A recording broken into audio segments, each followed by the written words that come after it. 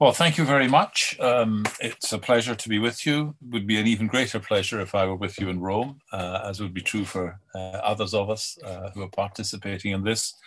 But I'm very glad to be joined in the way that we are joined with other participants today.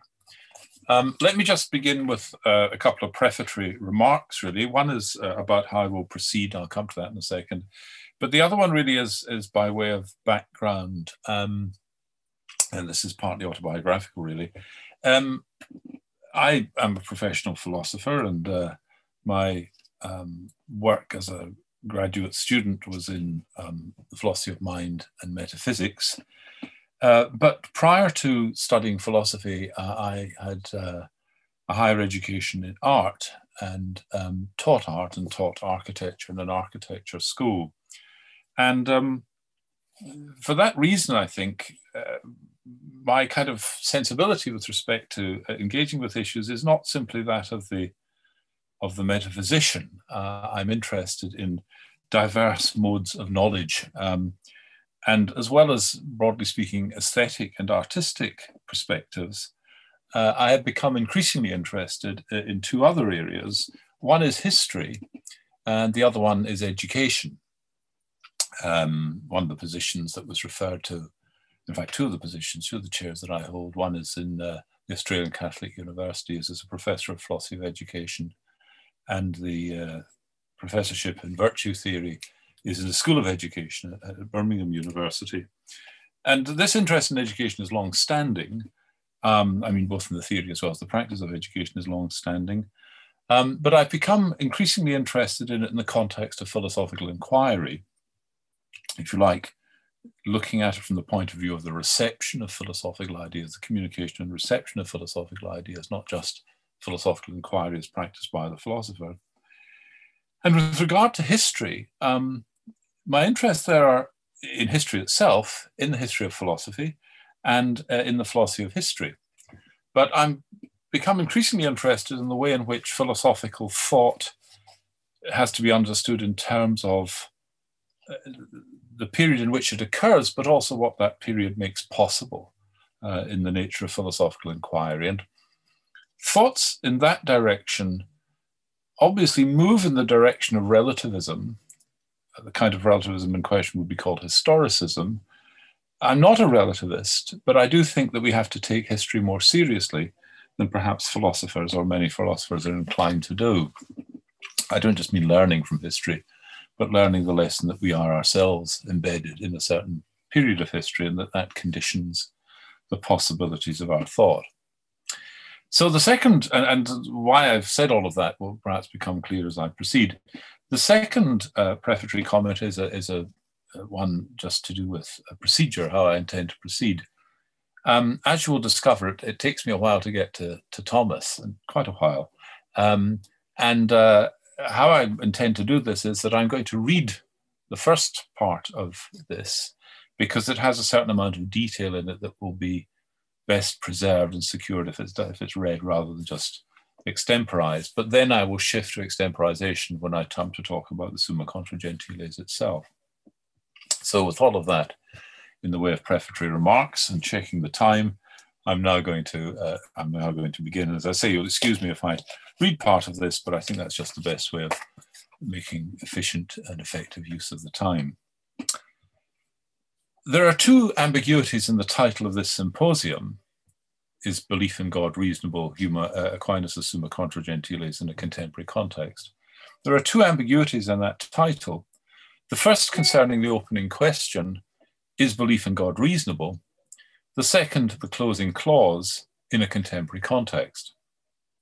I observe this not in the spirit of pedantry, but because I want to consider certain interpretations of what is at issue, ones which may be different from those of other contributors, but which are relevant to Aquinas' circumstances and interests and to ours. So far as the Summa Contra Gentiles is concerned, I'll touch mainly on issues discussed by Thomas at the outset of Book 1, chapters 1 to 12. But as I say, it'll take me some time to get there. The question of the reasonability of belief in God is multiply interpretable. it may be treated as relative to a subject's other beliefs and attitudes. So where that subject, S, may be an individual or a group. Given that S believes that P and Q, is it reasonable for S to believe R? This aspect of relative credibility is itself ambiguous because it can be viewed narrowly, that's to say without regard to the status of those antecedent beliefs and attitudes, or broadly as also asking whether those are themselves reasonable. In a court setting, for example, it may be asked whether it was reasonable for someone to have believed or done something given their antecedent beliefs. But it may well be countered that this is an insufficient standard of reasonability, since the prior attitudes may themselves be incredible or irresponsibly held. The issues of reasonable belief, of foresight, and of foreseeability are common courtroom examples of this point.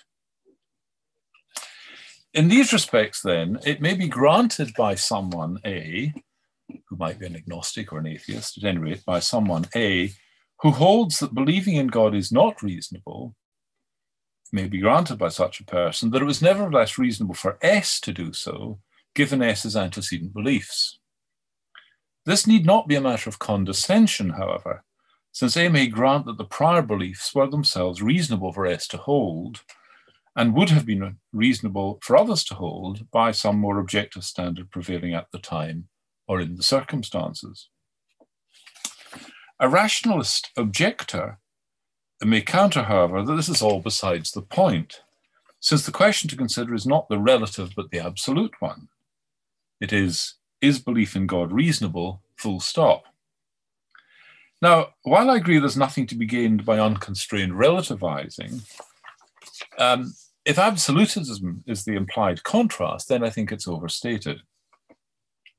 First, if reasonability is related to having or having access to reasons and to the quality of those reasons, then some degree of relativity is entailed, and the only standard of reasonability that can be applied is a contextual one.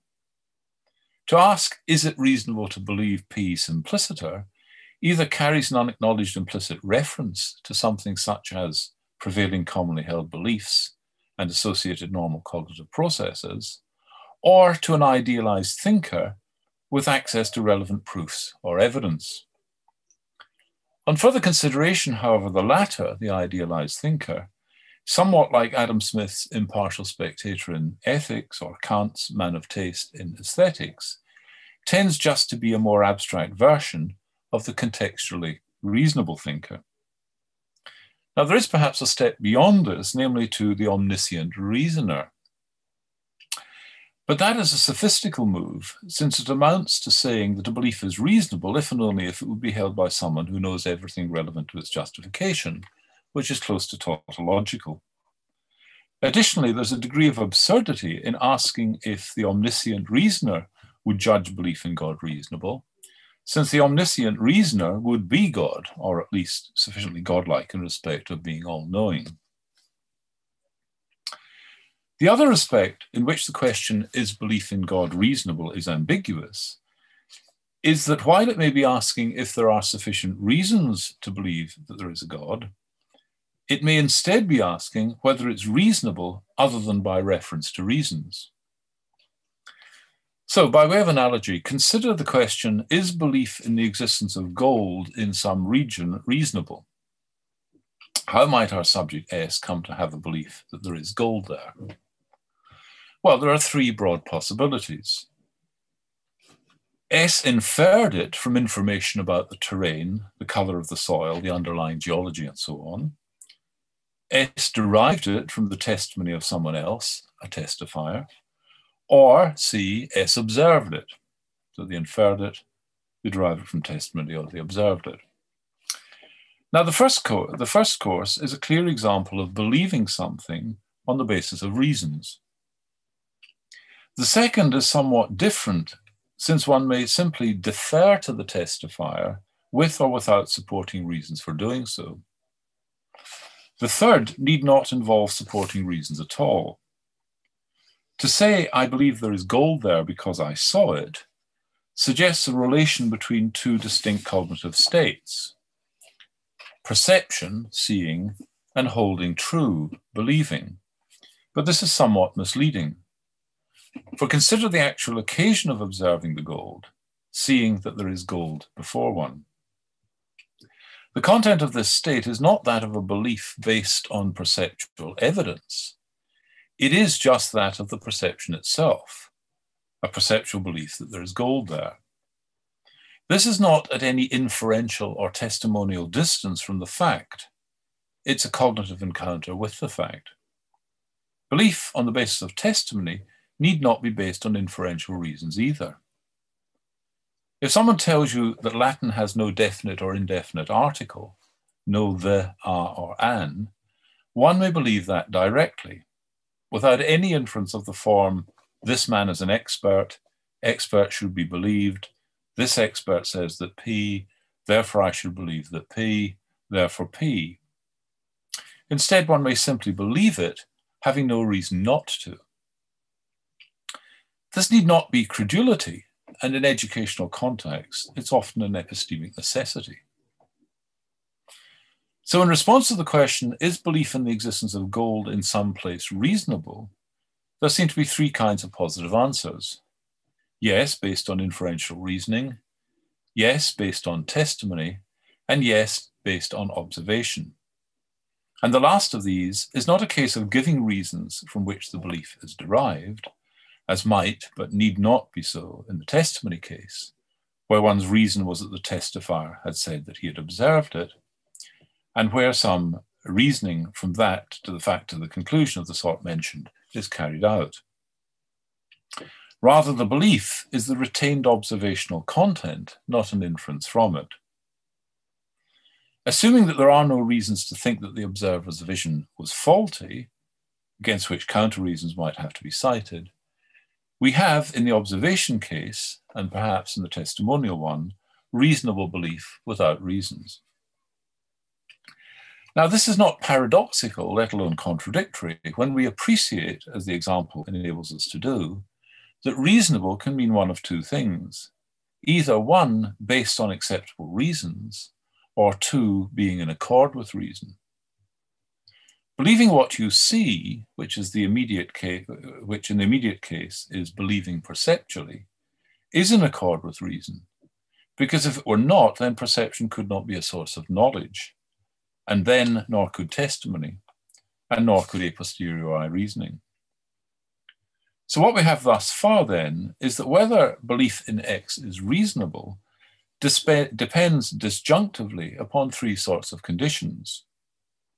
Either A, one has inferential reasons that rationally support believing in X, B, one has testimony that X, and either one, there are reasons for believing the testifier, or two, though there are no independent reasons for believing him, it's nevertheless in accord with reason to do so. And C, one has experience of X, and no reason to doubt the reliability of that, in which case, again, it's reasonable to do so. Now, bringing all of this to bear on the question of belief in God, we can see that there are three potentially reasonable openings to this: inference, testimony, and observation. And beyond those, there are combinations of them. Pure rationalists say it's only reasonable to believe in God if conceptual or metaphysical arguments can be given in its favor. Pure empiricists say that it's only reasonable if sense experience directly supports such belief. And pure testimonialists, if there were such, would assert that it's only reasonable if suitably placed testifiers witness to it. A pluralist, however, may draw on all of these and say that belief in God is reasonable if warranted by some interacting combination of rational inference, direct or related testimony, and observation, and perhaps other considerations besides, such as pragmatic efficiency and efficacy. And in that direction, you might think of sort of pragmatic arguments for the existence of, or at least for belief in God, or belief of arguments for the reasonability of belief in God, Pascal and so on. Well, earlier I said there's a second locus of ambiguity in the general title, this concerning the clause in a contemporary context. Grammatically, what that qualifies in the title is not the question, is belief in God reasonable, but Aquinas' Summa contra Gentiles. The two, however, are thematically linked, since the aim is to address the reasonability question via consideration of this text, as it might be seen and drawn upon in a contemporary context. The ambiguity then, the second ambiguity that I'm concerned with, derives from the fact there are two relevant interpretations of the phrase in a contemporary context. The first is what one might term the prevailing culture, which perhaps is too deratiocinate and chaotic to be dignified as zeitgeist. In this connection, we need hardly contemplate introducing themes from the Summa contra Gentiles into that contemporary context, unless in a very elementary and piecemeal fashion, in part because of the catastrophic loss of general knowledge of religious ideas. And it's not clear how that might be done or how it could have any uptake. I'm not saying it can't be done, but a lot of thought needs to go into quite how that would be achieved or sought to be achieved. As regards pursuing the issue of the reasonability of belief in God, aided by some Thomistic ideas, this faces similar challenges, but in addition, the fact that the prevailing culture is increasingly disposed to consider belief in God as not just unwarranted, other perhaps than as a private preoccupation in the whatever floats your boat mode, but obsessive, weird, and associated with bigotry and intolerance.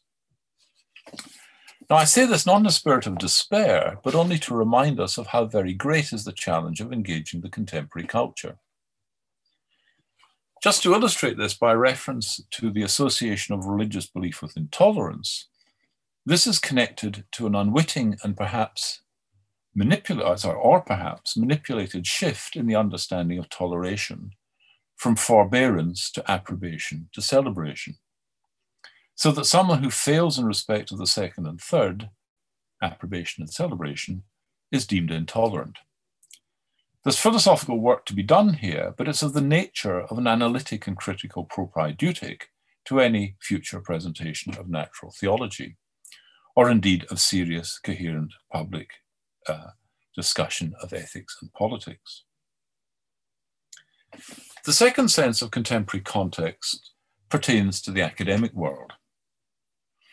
Apart from within broadly Thomistic circles and fields of non-aligned Aquinian scholarship, where the Contra Gentiles is approached as a common object of study, the forum into which Thomas and his writings are likely to be brought is that of mainstream philosophy of religion. That's to say, philosophy of religion of the sort that began to take its present shape more than half a century ago in the work of such figures as William Alston, Dewey Phillips, Terence Pennell, Malcolm Plantinga, William Rowe, and others. This has a well-established agenda of topics, a taxonomy of arguments, and a lexicon of terms, all of which draw upon broader features of analytical philosophy, especially philosophical logic, philosophy of language, epistemology, and metaphysics. These fields of study tend to be pursued according to certain paradigms and to be governed by certain broad assumptions. Those include methodological and increasingly substantive naturalism, evidentialism, scientific realism, physicalism, event causalism, compatibilism about determinism and freedom, and atheism. While one can engage in philosophy of religion without being a theist, and even while sharing these generally inhospitable assumptions, it naturally tends to be the case that the incidence of religious believers is much higher in this area, philosophy of religion, than in any other field of professional academic philosophy. It's hard exactly to know quite how to quantify this, but there's been some work done, and the incidence of atheism among professional philosophers seems to be somewhat in the area between 75 and 80% of professional academic philosophers. Now, this has, I think, two observable effects. Whereas, by the way, of course, in philosophy of religion, the percentage of believers of one sort or another is in the majority. So it's atypical within professional academic philosophy. This has, I think, two observable effects. Either contributors to the philosophy of religion, who are theists, try to avoid considerations and modes of thought liable to be problematic within that sphere for the defense of the rationality of belief in God, or else try to conform to the prevailing paradigms stylistically and to some degree substantially, in the effort to secure a hearing and, what is not the same thing, of course, to have their work accepted. Neither effect needs be bad, but the tendency is either to fail to engage or else to overlook other ways of approaching the issues. So now let's consider another way. So next, consider, excuse me, a radically different perspective. My title, What Has Metaphysics to Do with Wisdom?, may call to mind, among some of you, a famous question posed by Tertullian. What has Athens to do with Jerusalem? This question is usually quoted in isolation and without reference to its source, so let me provide the context. It comes in chapter 7 of the polemical work, Prescriptions Against the Heretics. That chapter being headed, The Connection Between Deflections from Christian Faith and the Old System of Pagan Philosophy. Tertullian, who we should recall is often regarded as the first Latin Christian theologian and is no naive Philistine, writes, referring to and quoting the Apostle Paul as follows: "Whence spring those fables and endless genealogies and unprofitable questions and words which spread like cancer? From all these, when the apostle would restrain us, he expressly names philosophy as that which he would have us be on our guard against. Writing to the Colossians, he says," this is Tertullian still quoting, I'm quoting Tertullian, who's about to quote Paul. Writing to the Colossians, he says, "See that no one beguile you through philosophy and vain deceit, after the tradition of men and contrary to the wisdom of the Holy Ghost." Paul had been at Athens and had, in his interviews with its philosophers, become acquainted with that human wisdom which pretends to know the truth, whilst it only corrupts it, and is itself divided into its own manifold heresies by the variety of its mutually repugnant sects. He continues, "What indeed has Athens to do with Jerusalem? What concord is there between the academy and the church? What between heretics and Christians? Our instruction comes from the porch of Solomon," the cloister on the side of the temple, "who had himself taught that the Lord should be sought in simplicity of heart. Away with all attempts to produce a mottled Christianity of Stoic, Platonic, and dialectic composition. We want no curious disputation after possessing Christ Jesus, no inquisition after enjoying the gospel. With our faith, we desire no further belief. For this is our palmary faith, our victorious faith, that there is nothing which we ought to believe besides." Now, the words of Solomon quoted here are from Wisdom 1, which continues, "For he is found by them that tempt him not, and he showeth himself to them that have faith in him." Elsewhere, Tertullian quotes Paul from 1 Corinthians 27, railing against the wisdom of the philosophers. But the reference in the passage that I've quoted is to Paul's visit to Athens as recounted in Acts 17, 16 to 34, where Paul, having been in argument with Epicureans and Stoics, he's invited to present his philosophy on the Areopagus hill. Acts tells us that Paul related the Christian message, including the resurrection of Jesus, at which point the mockery began. Nonetheless, it's said that he made some converts, of whom two are named, a woman, Damaris, and a man, Dionysius, the Areopagite. Now, in general, women were not admitted to the philosophical schools, the exception being the Stoics, interestingly. So Damaris may have been a follower of Stoicism, and conceivably the wife of Dionysius. That, in fact, is stated, she's stated to be such in early Georgian translations of Acts and in a letter of St. Ambrose, and is suggested to be such in Raphael's study, Paul Preaching at Athens. There is then an irony here that may subvert the invocation of Paul contra the philosophers, or at any rate may moderate it. At first sight, the Athens episode, which Tertullian recounts, may seem a clash of faith against reason. On this account, the conversion of Damaris and Dionysius, who according to Eusebius later became Bishop of Athens, was a turning of them away from philosophy towards Christian faith. And mention of it is intended as evidence that the gospel is mightier than the dialogue. But on the basis of fable in the first case and misidentification in the second, both Damaris and Dionysius were later honored by Christians as religious philosophers. Indeed, it was the acceptance that the author was the Pauline convert that bestowed such prestige on the Corpus Dionysiacum, which drew commentaries from Grosseteste, Albertus Magnus, and from Thomas Aquinas, who mentions Diogenes over 1,500 times. Sorry, I said Diogenes, I mean Dionysius over 1,500 times.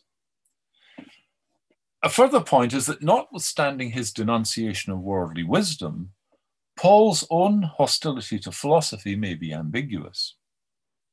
There are plenty of ambiguities here. For as the philosophers say, it depends on what you mean by philosophy.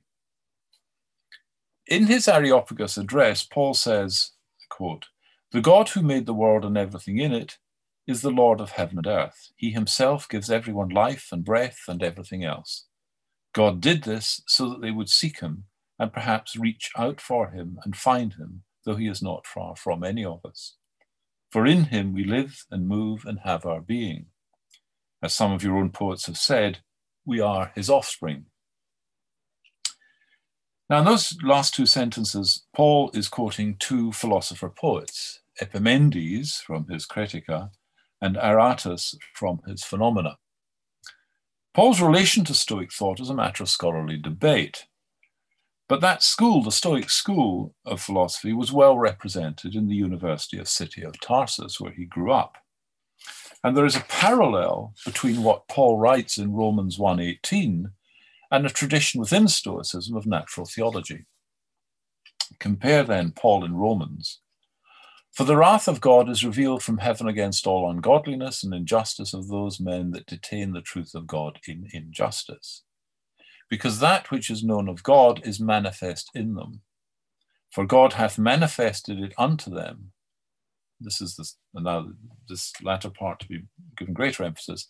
"For the invisible things of him from the creation of the world are clearly seen, being understood by the things that are made, his eternal power also and divinity, so that they, the people who deny this, are inexcusable, who deny God are inexcusable." Now compare that with the beginning of a section of Cicero's dialogue on the nature of the gods. I quote, "The first point then," says Lucilius, "the first point, I think, needs no discourse to prove it. For what can be so plain and evident when we behold the heavens and contemplate the celestial bodies as the existence of some supreme divine intelligence by which all these things are governed?" What follow immediately in the dialogue are 5 or 6 arguments given by Balbus for a providential deity. Those arguments, by the way, are an argument from common consent, which was quite a popular one. In every culture we find a belief in God. Argument from miracles, argument from order, argument from intelligence or mind, argument from the degrees of being or of reality, and arguments from tradition. Interestingly, the 3rd and 5th of those Stoic arguments correspond to the 5th and 4th of Thomas's 5 ways. Now, Paul's epistle was written about 100 years after Cicero's dialogue, and he's likely to have been familiar with the Stoic theological tradition which it records. In fact, I think he's making reference to it for the purposes of his readers in Rome. At some point, where Stoicism was strong, at some point in the 4th century, a forger composed a series of letters between Paul and the Spanish Roman Stoic Seneca. They're referred to by St. Jerome, and like the Dionysian texts, were only finally disattributed in the 1400s. The point of these observations being that notwithstanding Paul's repudiation of philosophy and celebration of holy wisdom, or Tertullian's amplification of these attitudes, the relationship between faith and reason in the apostolic period was not unambiguously hostile. What was in line for attack is human vanity and the idea that by means of human thought, the mysteries of reality and of the meaning of human life might be solved and ultimate wisdom secured. Early Greek-speaking Christians knew that academic philosophy aspired to understand reality and human purpose, and had no reason to repudiate those desires. What troubled them was that they were convinced that the way, the truth, and the life had been revealed in the person of Jesus Christ, and that instead of accepting the secure revelation, the academicians continued with their vain and fruitless disputes, sophisters entangled in webs of their own making.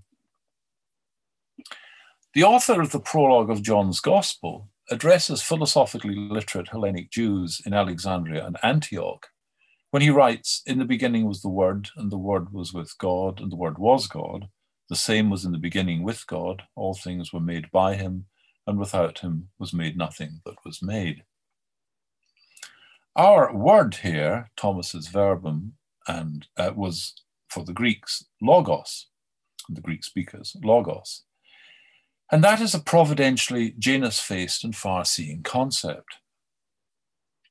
On the one side, logos looks to the Hebrew, looks towards the Hebrews, towards Genesis 1, in the beginning God created heaven and earth, Proverbs 8, when he prepared the heavens, I was present, and to the personification of wisdom in Sirach, I made that in the heavens there should rise light that never faileth.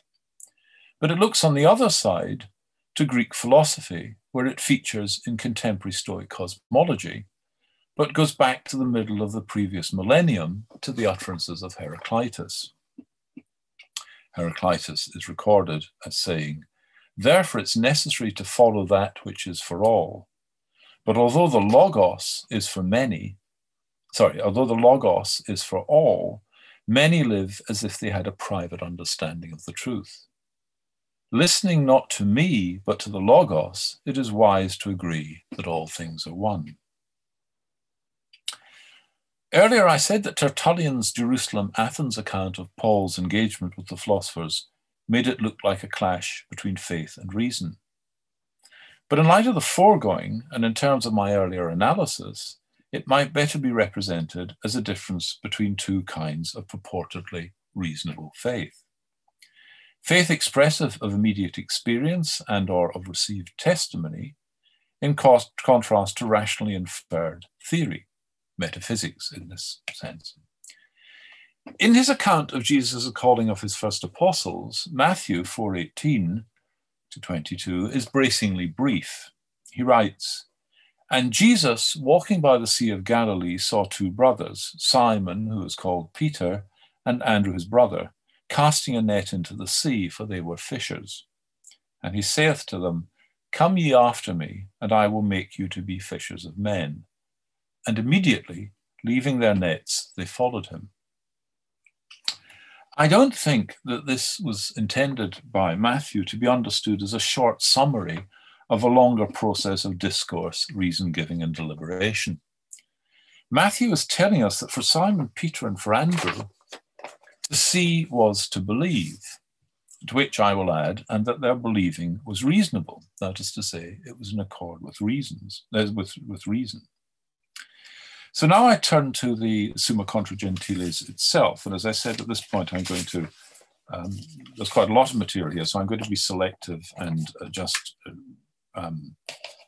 identify some points and leave, I hope, good time for discussion of them, or indeed of the earlier part already. So let me say, first of all, something about the character and introduction, the overall character of the Summa Contra Gentiles and the opening sections, as I say, 1 to 12. There's significant discussion, scholarly discussion, and to some extent this has been adverted to already, about the relationship of the Summa Contra Gentiles to the Summa Theologiae. The Contra Gentiles is often seen as being less theological and more philosophical.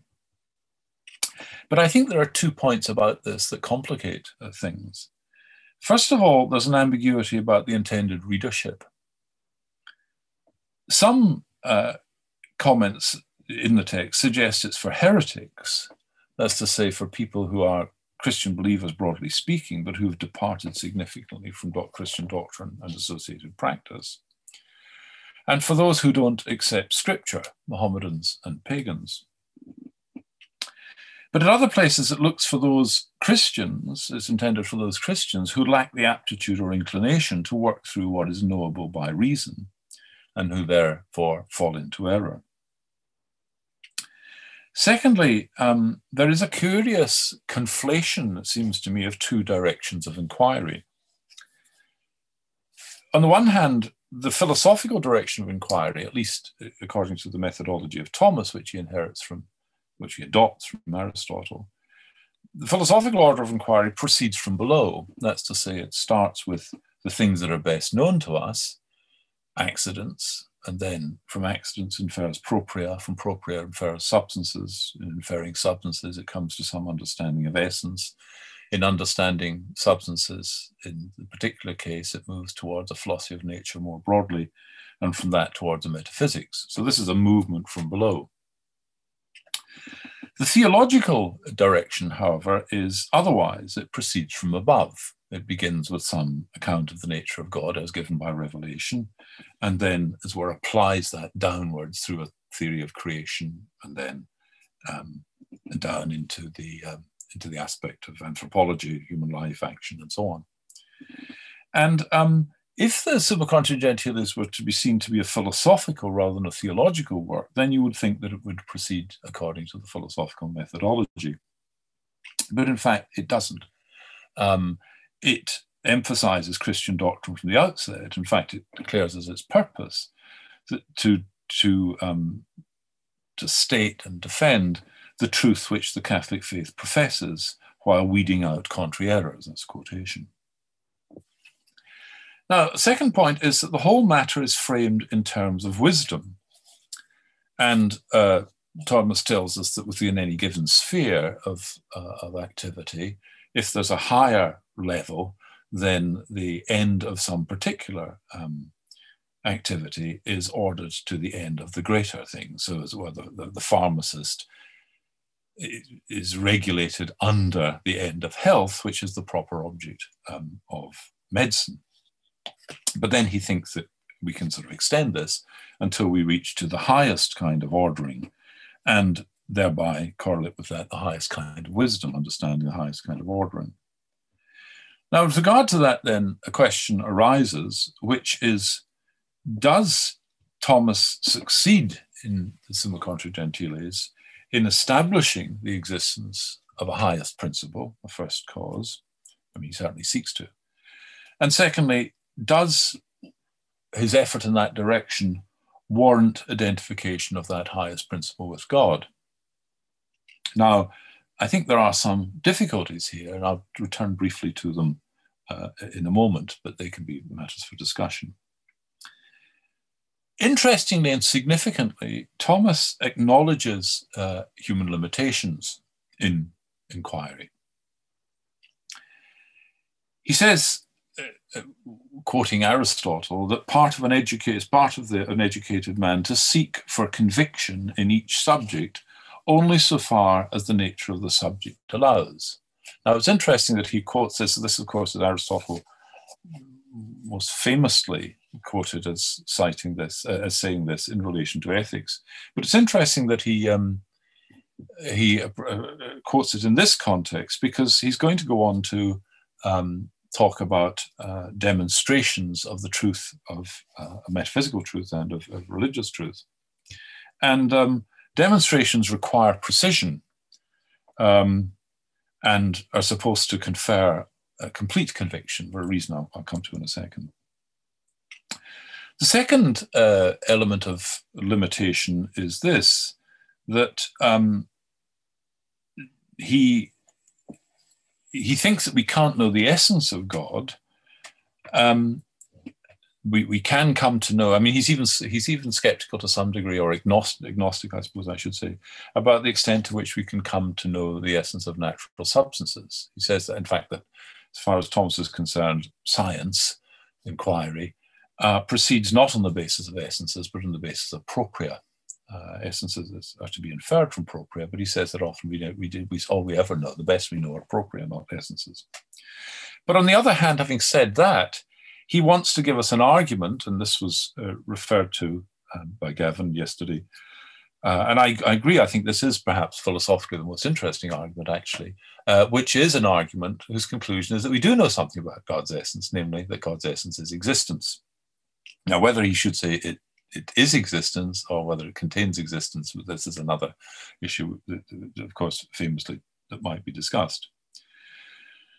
But he also has this idea of degrees of knowledge as conditioned by the knower. And of course, this is the application of a general Thomistic principle that a thing is a property or a characteristic or a power is in the subject according to the nature of the subject.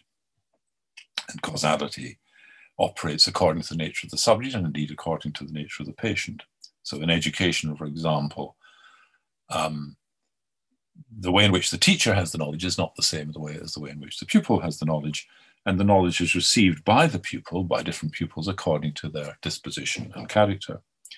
But this idea of degrees of knowledge actually features in Thomas's account of what can be known of the nature of God, so that he thinks that, for example, angels can have a different and superior kind of knowledge of God's nature to that which human beings can have. And then he also goes on to talk about the general deficiencies and limitations in human knowledge and the sources of these. He talks about different temperaments, different lives, degrees to which we're committed to other matters, how much free time we have, as it were, laziness, but also the weakness, and I think this is significant, the weakness that comes from judgments due to what he calls the admixture with phantasms, with images, with what is the residue of their source, as the source of the ideas in ordinary experience. Now, as I say, several times he talks about demonstrations, and in fact, he claims a veritas demonstrativa. There's going to be, as it were, demonstrated truths about the nature of the first principle, and indeed that these truths will be coincident with the truths of faith. Now, I think there are some problems about this, and I'll just mention these relatively briefly, though I think they're quite profound issues.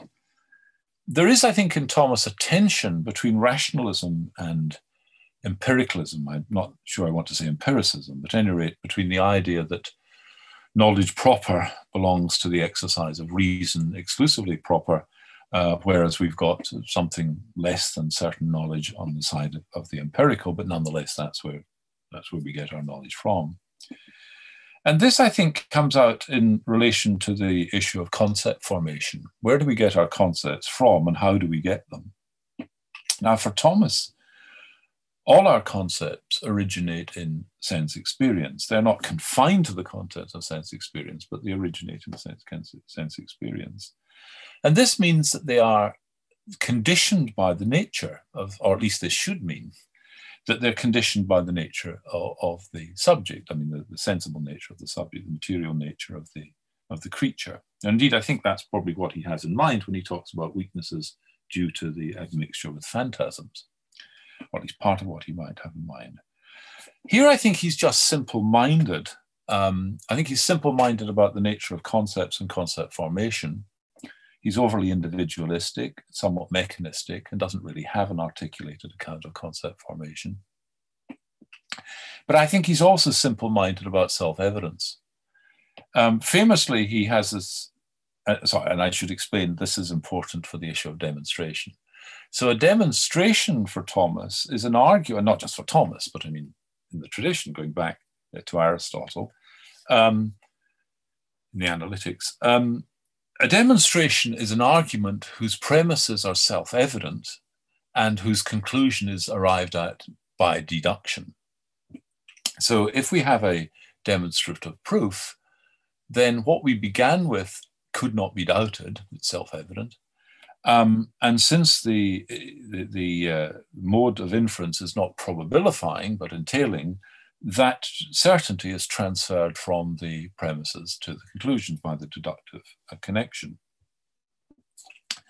Now, it's interesting, and Thomas has things to say about self-evidence. He talks about things that are self-evident in themselves, self-evident to us, and so on.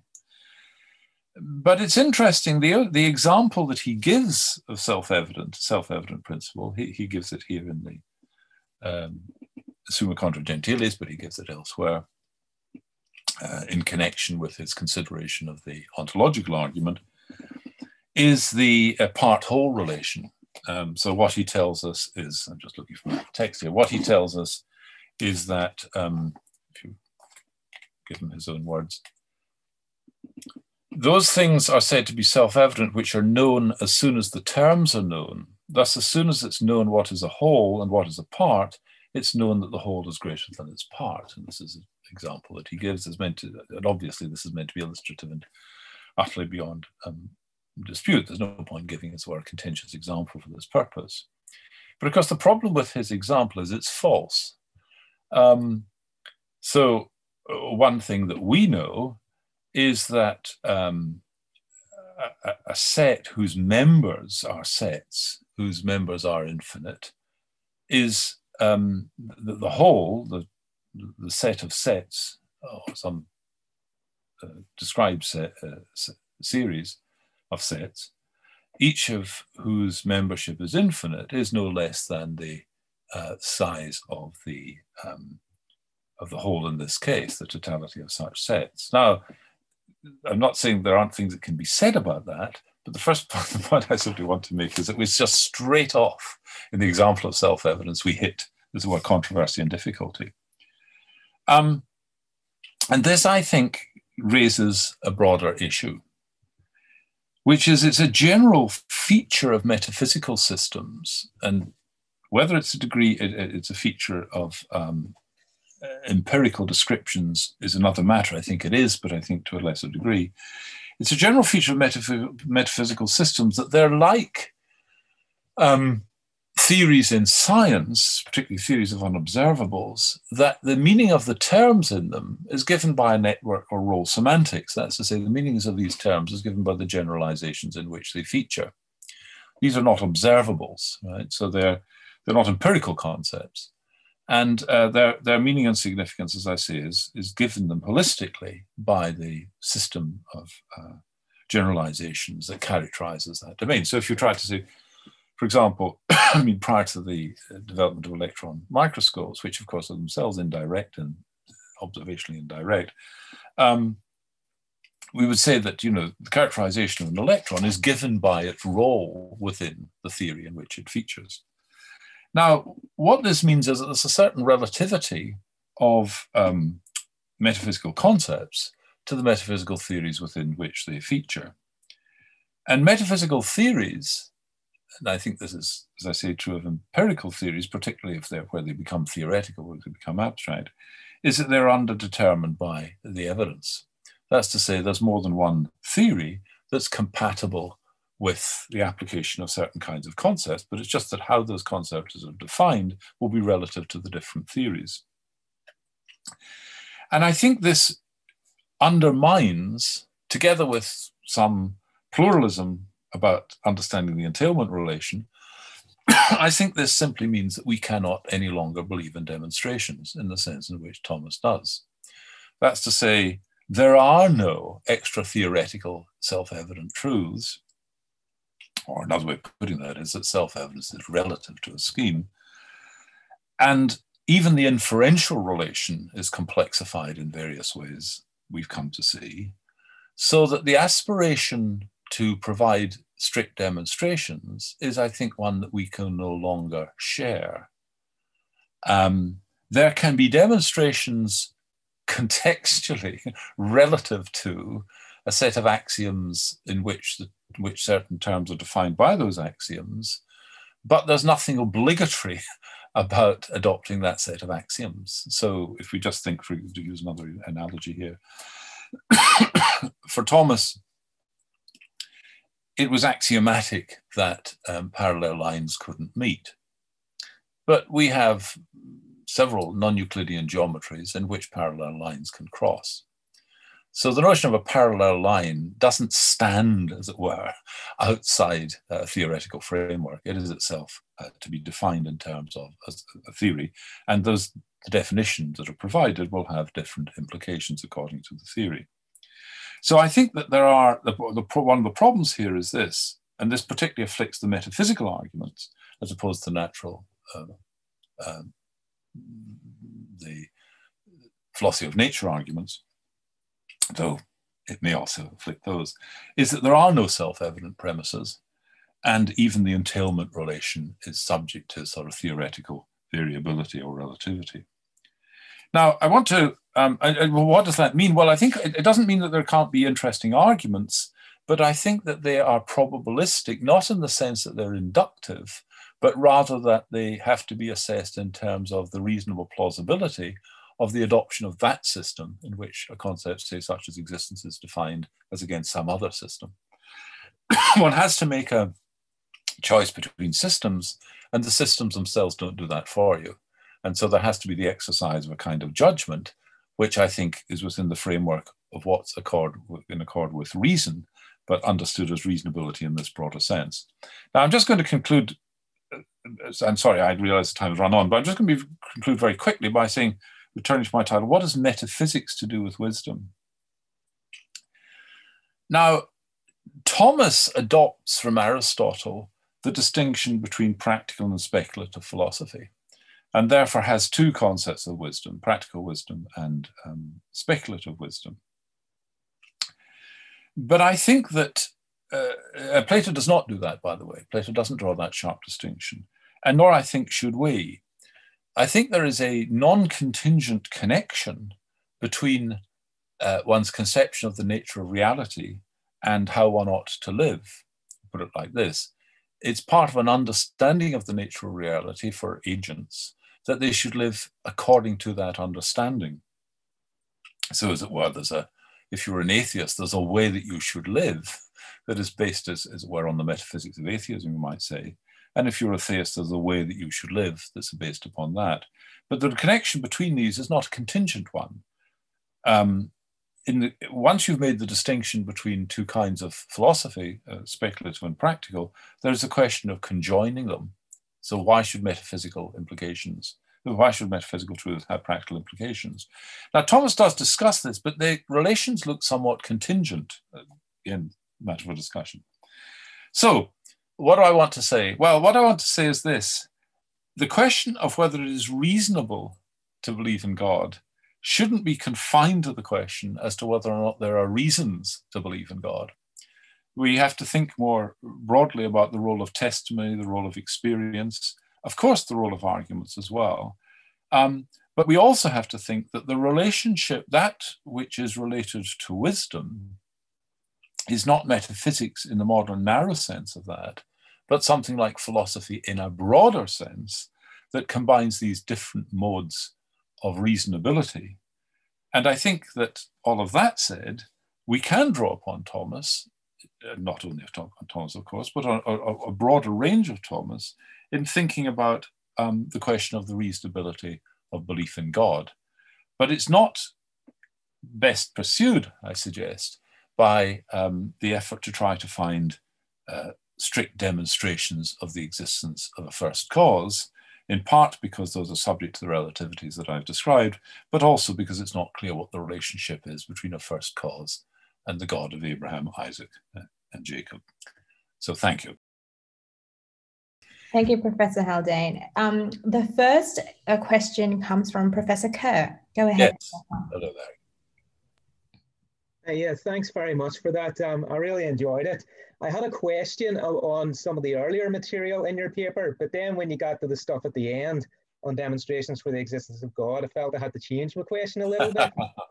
I'm just wondering, the relativity of the different metaphysical systems and the sort of holism which is involved in that, I'm wondering, does that suffer from something of the myth of the given, such that we can have these different metaphysical systems, but when it comes to, say, the truth of the matter, which is, meant to constrain us in what we think, that's independent of these metaphysical systems. So it's something given in the mythical sense as, being free from, any sort of conceptual content involved from the metaphysical systems. Because if that is the case, then I think straight up a Thomist is going to reject that sort of, dualism of givenness and, conceptual content built on top of it. Because I think a Thomist will be committed to the view that conceptual content is involved throughout experience of the world, and our metaphysical categories and metaphysical realities that we recognize are drawn from our rational engagement with the world and experience. And so I'd just like to your input on that. Yeah. Well, so two things in there. I mean, let me pick up the expression you used about your sort of sixth last word, as it were, which was drawn from. Now, this is, I think, rather important because this touches on the issue, which obviously would need a lot of discussion in its own right, really, on the nature of concept formation, according to Thomas. Logic for Aquinas, and indeed for other medievals, interestingly, is really a kind of branch of ontology. We think of logic as formal and independent of your metaphysics, as it were, or substantive claims about the nature of things. They didn't, right? They just think these are higher orders of abstraction. And so you go, well, I don't need to go into that, but anyway, you're proceeding from experience up to more and more abstract. But the concepts that you have, as it were, are orderings at the higher level of something that was given at the lower level. Now, when I say something was given at the lower level, I don't mean the given in the sense of the preconceptual. You can say that what is given is already conceptualized, right? I see things as things, right? It's not that I have this other sort of pre-conceptualized form of sight and then or experience. So that's okay, but nonetheless, it's still the case that what we have at the higher level is conditioned by what we had at the lower level. And what we have at the lower level is conditioned by our sensibility. So the concepts that we have of the world, and I think even the abstract concepts that we have, are conditioned by the kind of nature that we have. And if we had a different nature, we might have a different set of concepts, including a different set of, this is just the point, right? Different set of metaphysical concepts. So somebody has to produce an argument to say, no, these are wherever you start, these are the concepts you have to end up with, right? And that becomes a larger issue. So I'm just going to leave it there, but to say that, yeah, there are nice issues there and important issues there. Thank you. So Roger asks, don't you think that the notion of demonstration that you use to discuss Aquinas is very different from his conception of demonstration? Finally, isn't the notion of demonstration in your criticism very modern and itself historically very relative? I'm not quite sure that I understand that. The notion of demonstration, the conception of demonstration that I've read reference to is the conception of demonstration with which Thomas works, which is drawn from Aristotle's analytics. It goes back to the idea that in a given science, you proceed from first principles, and an interesting question how you get to those first principles, but for Aristotle, and Thomas adopts this, there's a parallel between acquiring a concept and acquiring a first principle, and how this is done is by abduction, by abstractive induction, by seeing the universal in the particular. But the point is that Thomas thinks that you only have a science, an organized body of knowledge, if you have first principles, axioms, that are self-evident. And then, this is of course an idealized notion, and then particular claims are derived from the axioms deductively. So that model, self-evidence plus deduction, is the model of demonstration got from Aristotle and endorsed by Thomas. That's not a modern notion. I mean, to some extent, it's preserved, but actually, it's only really preserved in modern philosophy. Well, I mean, it's breached in various ways, but in formal logic. I mean, obviously, metaphysics aspires to the condition of that, but I'm not importing a conception of demonstration that isn't in Thomas, I think. Professor Wahlberg from will ask his question now. Thank you very much for this very fascinating presentation.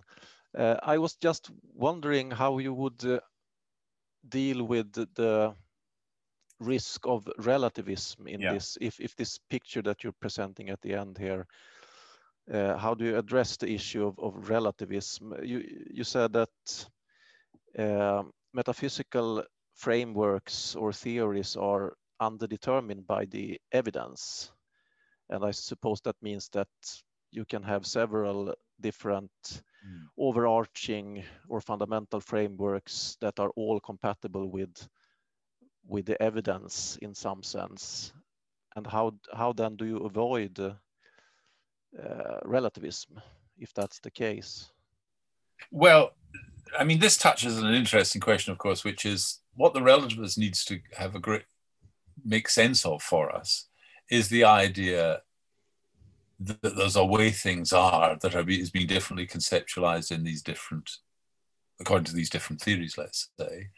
And there may be no way of stating that. I'm thinking here famously of Davidson's argument against conceptual relativism and so on. It doesn't show that relativism is false. It just shows it can't speak its name, as it were, right? It could be an ineffable but inexpressible fact. But let me go back to something as well more serious, because I think that it's this that I think, and this is really the point of the earlier stage, I think that what we have to go for is plausibility in the light of the totality, right? And the totality here is testimony, observation, argument, absolutely everything, right? And now what you have to do is fit your metaphysics into ordinary experience into what is part of tradition and things of this sort and so on. And then you have to go for, as it were, plausibility, in selecting, as it were, what is reasonable to believe is what is reasonable in the light of, I'll just put it this way, total evidence. Evidence isn't really quite the word I want here, but as well the totality of things that are available to one. And is that going to determine, I think that's going to leave it open to somebody to say, I have a different judgment about that. But that's not so much relativism, it's the question of disagreement, as it were. Of reasonable disagreement. Well, whether it's reasonable, because some things will be eliminated. It's a little like this business of, literary texts and so on. I mean, some interpretations are just so crazy we can just dump those, right? But how do we get to the best? Is there a single unique best interpretation of a text? Well, is there a single unique best interpretation of reality? The question of whether there is the way the world is different from whether we're in a position, whether we have methods for determining what the unique account of reality is. And that's why I think we have to shift to things like revelation, that they're part of, as well, the totality. Now, of course, you can replay the story about whether a revelation is, but then revelation has to be tested against experience, right? And so the question is, Chesterton says, for example, the one bit of Christianity that can be proved beyond doubt is the doctrine of original sin. Now, that's rhetorical, of course, but actually, I think there's some truth in this. Right? What renders the Christian or aspects of the Christian story plausible is what we already know independently of the Christian story.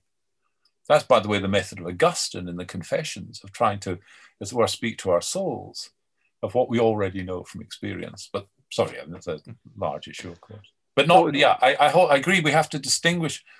Pluralism with regard to theories is not relativism with regard to theories. Okay, but what I hear you saying is something like Davidsonian coherentism, something like that. Well, I think Davidson has, because, I mean, let's not, perhaps not everybody's going to be interested in this, but let's just take coherentism in a looser sense, right? And I mean, not sort of defining it as a theory about, I'm not saying it's a theory about truth, right? But maybe it's a theory about belief. Something like coherentism is right? Not as a theory about truth, but as a theory about belief. But can you avoid the implication? I mean, if this is correct, can you avoid the implication then that truth is also determined by coherence? Can you uphold the idea of some kind of correspondence theory of truth, given this kind of coherentism about evidence and this kind of underdetermination of theory by the evidence? But that I'm going to have to cut this short, because I see this. I've been given instructions as to how this can go on for. But I think that coherentism, at least as I'm concerned with it, that's why I said I'm distancing myself from a coherence theory of truth. It falls on the side, if you like, of epistemology, on the side of the methods of knowing and that kind of thing. Okay, and what I was putting into play was through this loosened notion of reasonability, which isn't necessarily reason-based reasonability, right? Putting what comes through that observation and testimony together with what comes from reason-based reasonability, right? And then it's the coherence of the totality of that. That has to be understood in terms of the totality of that. Now, that's a point about understanding. It's not a point about truth. Now, if you're asking me, is it possible that one's best account of things could be false? Then I think that's a very interesting question. And if I'm believing in the independence of truth, then the answer looks as if it is yes. Thank you very much.